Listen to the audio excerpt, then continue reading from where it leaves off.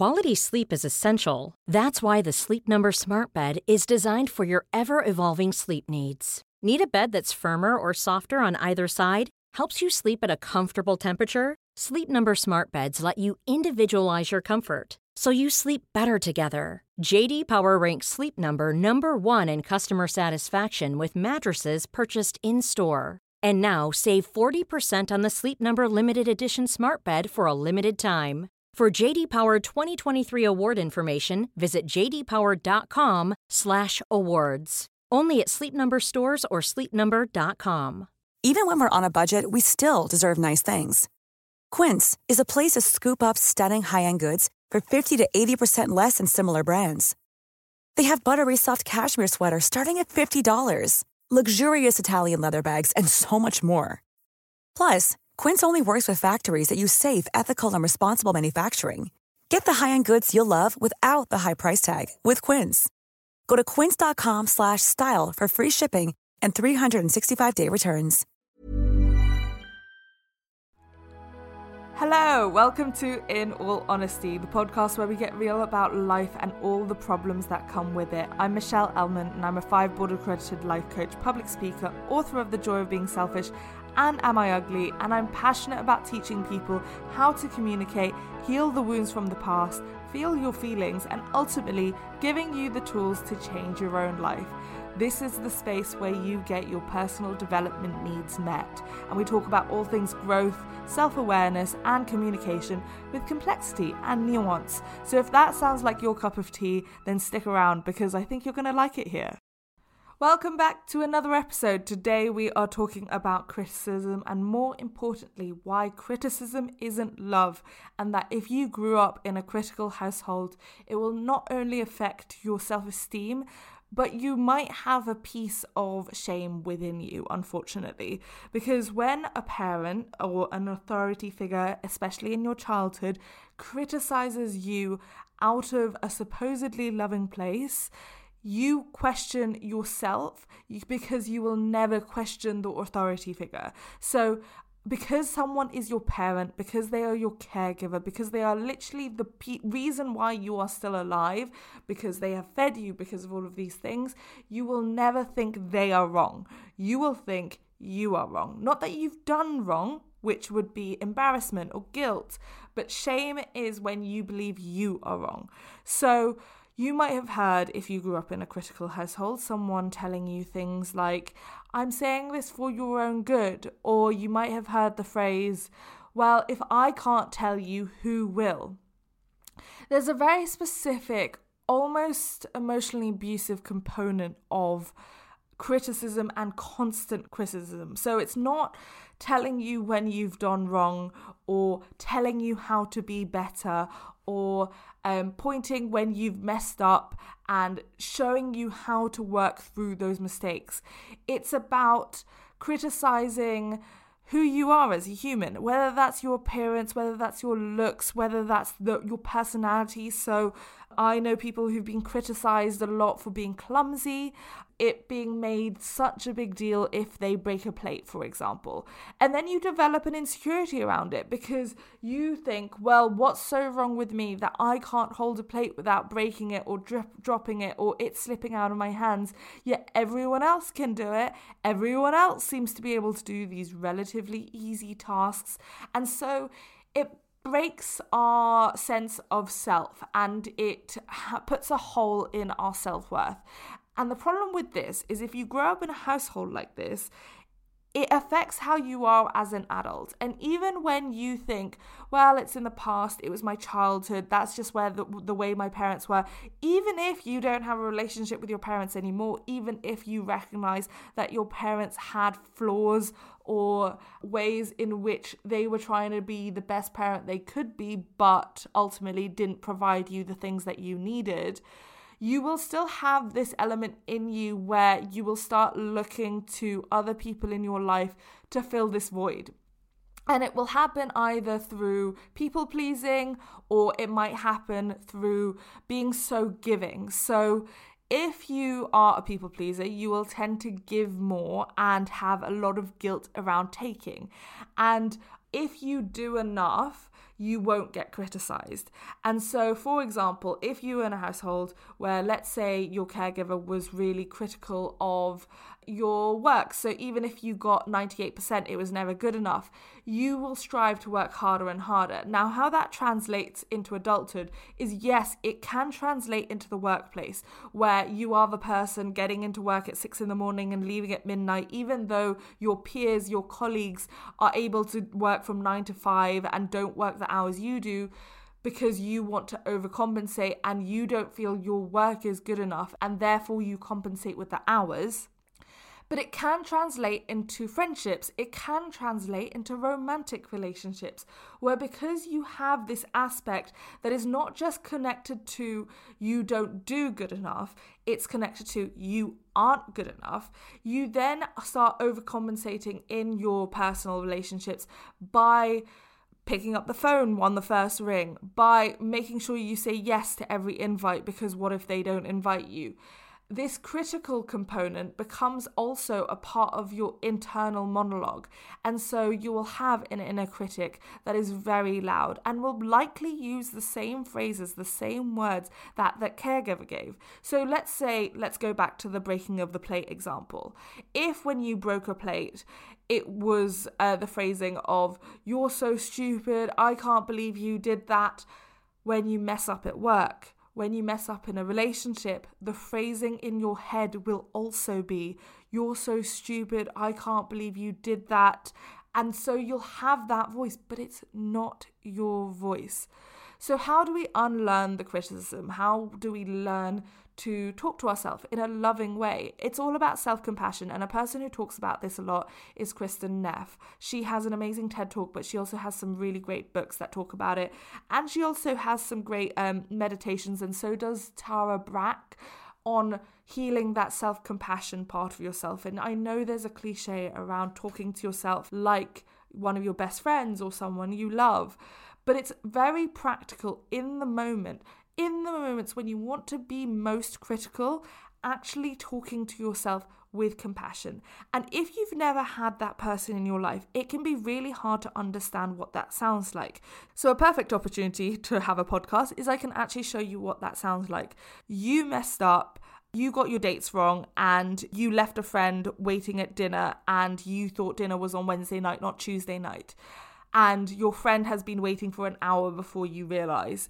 And obviously you are too far away to make it in time, and you have this huge shame component. Now, obviously do the practical stuff. Make sure you compensate for it. Maybe send them a gift to apologise, rearrange another date, and convey that you are genuinely apologetic and all of the things that you would do. And then there's a piece of shame that you have within yourself. Your feelings are yours to deal with. It is not that person's responsibility. And in that moment, you can say, "I know you didn't mean to do it. It was a genuine accident. Accidents happen. People make mistakes all the time. You were doing the best you could. You were trying to juggle so many things, and something slipped through the gap. And that is awful. But you've already apologized. You are already going to send them flowers. It's okay. You are okay. You are still a good person. You are still a person who cares about her friends. You are still a person who is reliable. And even if that person doesn't forgive you, I forgive you, because you are a reliable person and you made a mistake once, and that's okay." You might need to tell yourself that you are a good person over and over again, and essentially it's because no one told you that you were a good person when you were younger. No one told you that breaking a plate doesn't make you a bad person. No one told you that people make mistakes. So you are needing to tell yourself every single thing that you weren't told. Even when we're on a budget, we still deserve nice things. Quince is a place to scoop up stunning high-end goods for 50 to 80% less than similar brands. They have buttery soft cashmere sweaters starting at $50, luxurious Italian leather bags, and so much more. Plus, Quince only works with factories that use safe, ethical, and responsible manufacturing. Get the high-end goods you'll love without the high price tag with Quince. Go to quince.com/style for free shipping and 365-day returns. Planning for your next trip?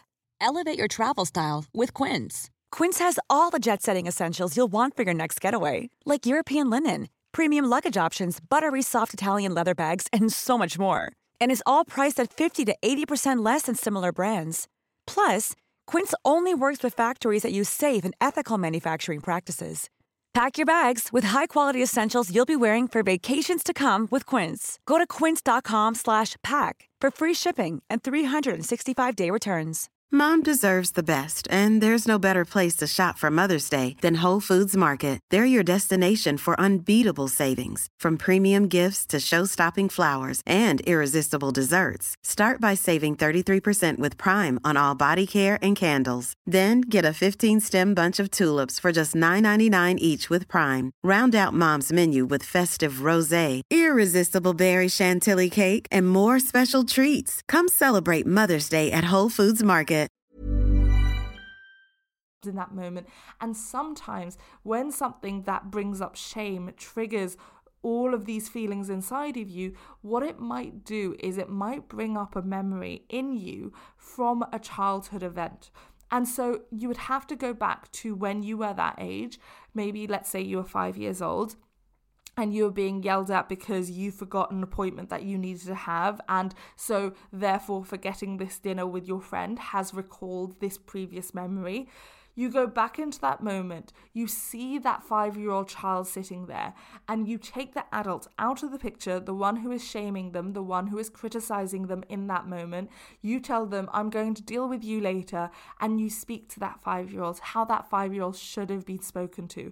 And let's say that 5-year-old is crying. Then you comfort that 5-year-old. You tell that 5-year-old, I know you feel guilty. I know you feel bad. It's okay that you feel guilty. That means you have a conscience. And also, you can forgive yourself. You are allowed to forgive yourself. You can let go of all of these feelings. You don't need to carry this guilt. You don't need to carry this shame. The shame doesn't belong to you, and you should have never been taught you were a bad person for missing an appointment, for breaking a plate. Whatever that conversation needs to take place, have that conversation. This is actually how healing happens. Healing isn't just about healing what happens in the moment. It's about going back, because all of these emotions have threads. And so even though the thread has popped up around this missing an appointment, or because you've forgotten something, or because you broke a plate, or whatever it is, it's connected to a greater thread of shame that will be affecting who you are as a person. And when you start healing the past as well as the present, that's when you are liberating parts of yourselves, because you should have never been criticized when you were younger. You should have been told when you were doing wrong, but you should have never been criticized as a person. And if you grew up in a household where specifically they criticized your appearance, that is a way that you will never feel good enough in adulthood, because when you are criticized for being too fat, for looking a certain way, ultimately no human looks that different as they age. Therefore, whatever was true about you when you were younger, whether it was the fact that you were chubby or whether it was the fact that you had acne, even if the acne disappears, even if you lose weight, all of these things, all of these feelings inside you, they stick there. And so it's about also teaching yourself that you are good enough in the way you look, and that the person who taught you that you were never good enough was what was wrong, not you. You weren't what was wrong. The reason why we don't believe that our parents are wrong in that instant is because in order to survive, it is actually evolutionary to always trust and believe your caregivers. As I said earlier, they're the person providing you food. They're the reason you're staying alive. So you need to be able to trust and rely on a person. But unfortunately, a lot of people were brought up by people who didn't have the personal development they needed themselves to raise another human. And therefore, if they don't have the skill of self-compassion, if they don't have the skill of being able to teach how to grow and learn from mistakes without shaming someone, they are just passing on generational problems. And so if they were shamed by their parent, then you're going to be shamed by your parent. But this is where the cycle ends, by learning this self-compassion piece, by recognizing that criticism isn't love, and that a job as a caregiver, whether that's a guardian or a parent or even a teacher, is to make someone feel loved and know their strengths and know what they're good at. And also teaching them that they can survive mistakes, and that people do things wrong all the time, but you need to learn how to apologize. You need to learn how to take accountability. All of these things can be taught without the shaming component. So if you did grow up in a household that was really critical, the main thing I want to say to you is that I'm so sorry. I'm so sorry you had to go through that. You didn't deserve that, and you can unlearn it now. One thing that also might happen if you grew up in a critical household is you might criticize when you love someone because you got taught that was love. And so when you are loving someone, and whether that's in a relationship or in a friendship, learn how to have conversations without that criticism component. Learn how to have arguments, difficult conversations without making it personal, without criticizing the person as a human.